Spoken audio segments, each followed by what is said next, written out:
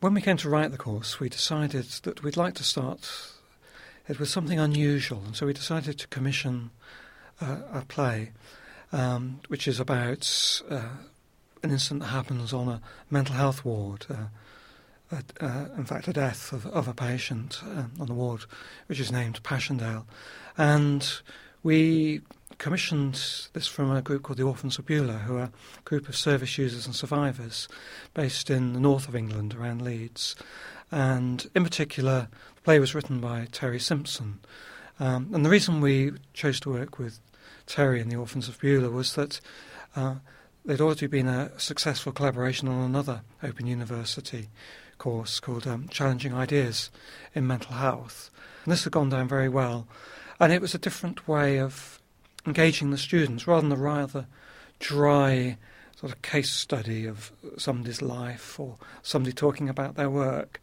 This was a slightly tongue-in-cheek approach to the subject, something a bit different. And it was entirely produced and acted by people who had been through the mental health system themselves. So it was giving them their voice, rather than us interpreting their voice and saying to the students, as academics, this is what we think you need to hear from people who've used services. This was actually the students seeing and hearing people who've used mental health services, representing in a form of drama and a form of comedy, really, what their take on it, and perhaps taking it to an extreme in some ways, in the way that good drama can sometimes throw light on a real situation by exaggerating it somewhat. Having commissioned the play, we realised that some people might find it quite awkward. They might say, well, this is just one perspective, and obviously this is, of course, about diverse and multiple perspectives. And we were fine with the play presenting one perspective, because we felt that the voice of people who've used services, people who use services sometimes also describe themselves as survivors of mental health services. So we use that term, so we tend to talk about service users and service survivors in the course. And we wanted that to be a very important perspective.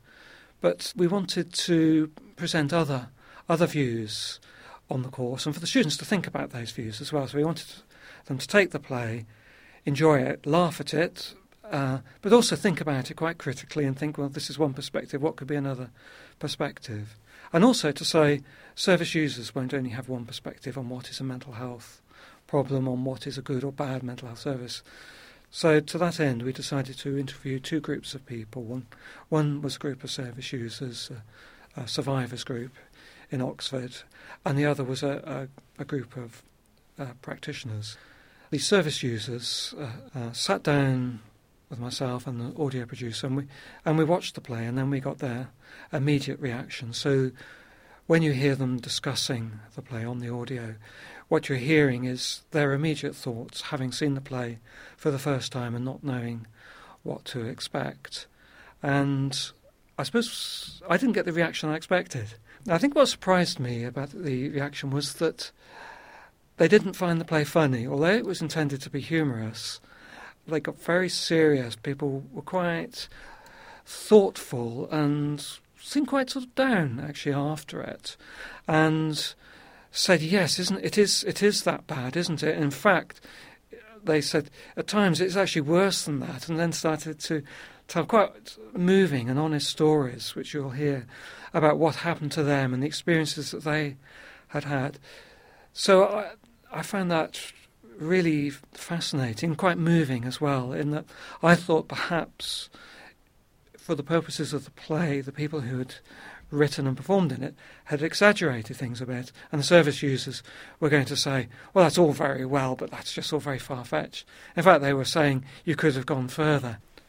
When it came to the practitioners, who, similarly to the service users, saw the play and then had their immediate reactions recorded, again I was surprised, because I thought they would be upset by the play, because it is quite critical of the nurses and managers and the whole mental health system, and it takes quite a critical and cynical view. And we had one of the members of the panel was a psychiatrist, and in fact had been chair of the Royal College of Psychiatrists, the professional body, so quite a high-level position, and we had a GP, had a nurse, social worker, and somebody from Primary Care Trust and somebody from the voluntary sector.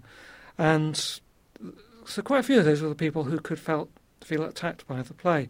But they really took it in the spirit, I think, that it was meant, and said that they found parts of it amusing, they found parts of it moving, and that they also thought it told a story that needed telling. And even particularly the psychiatrist was really sympathetic to the message that was coming across. So again, I was surprised, but I was also quite pleased, and it sparked a very interesting discussion. And I think the one person on the panel who was rather defensive, and maybe rightly so, was the nurse, who felt that nurses perhaps came off with a rather raw deal, and that nurses can be quite caring, and they don't always just sit in their offices trying to avoid the patients, but actually do care about them, and that they shouldn't all be tarred with the same brush. So she was quite keen to speak up for nurses, which was exactly the sort of reaction we wanted, so that they had the other point of view put. The play and the discussion raised a lot of issues about the conflicting messages, I suppose, that come across in the mental health system. On the one hand, it's about care. On the other hand, it can also be about containment and locking people up and covering things up or putting people away from the rest of society. And so it can be a sort of situation where people perhaps enter with good intentions but then find themselves in difficult situations. And I think that came up in the discussion. And I suppose from that what I'd hope that students and other people experiencing the play and the audio would take away from that is that situations are never that simple, and that you can put policies in place. And the play refers to National Service Frameworks for Mental Health, which were designed to give people who use services more power to help them have a better service, more responsive to their needs. But policies require people to have the time to read them, carry them out, to have the time not just to do the basics of their job, but to go beyond that. And I think that came out in the play. Working in services can create these conflicts between what might be expected and what can actually be delivered because of the demands on staff and because services are often very overstretched. So I think quite a clear message came from the play and from the ensuing discussion on both sides, that most people who consider working in the mental health service do it for very good reasons, because they're people who care about other people. And the message is, try and hold on to that, and that you may find that being subverted by the way things are organised, by the pressure that's put on hard-pressed services to deliver targets, to get people out of the door and a new lot of people in. But that the personal touch is incredibly important, that what people really value is being heard by another human being and being given some one-to-one attention, being treated as an individual. From the Open University. For more information, go to www.open.ac.uk/use.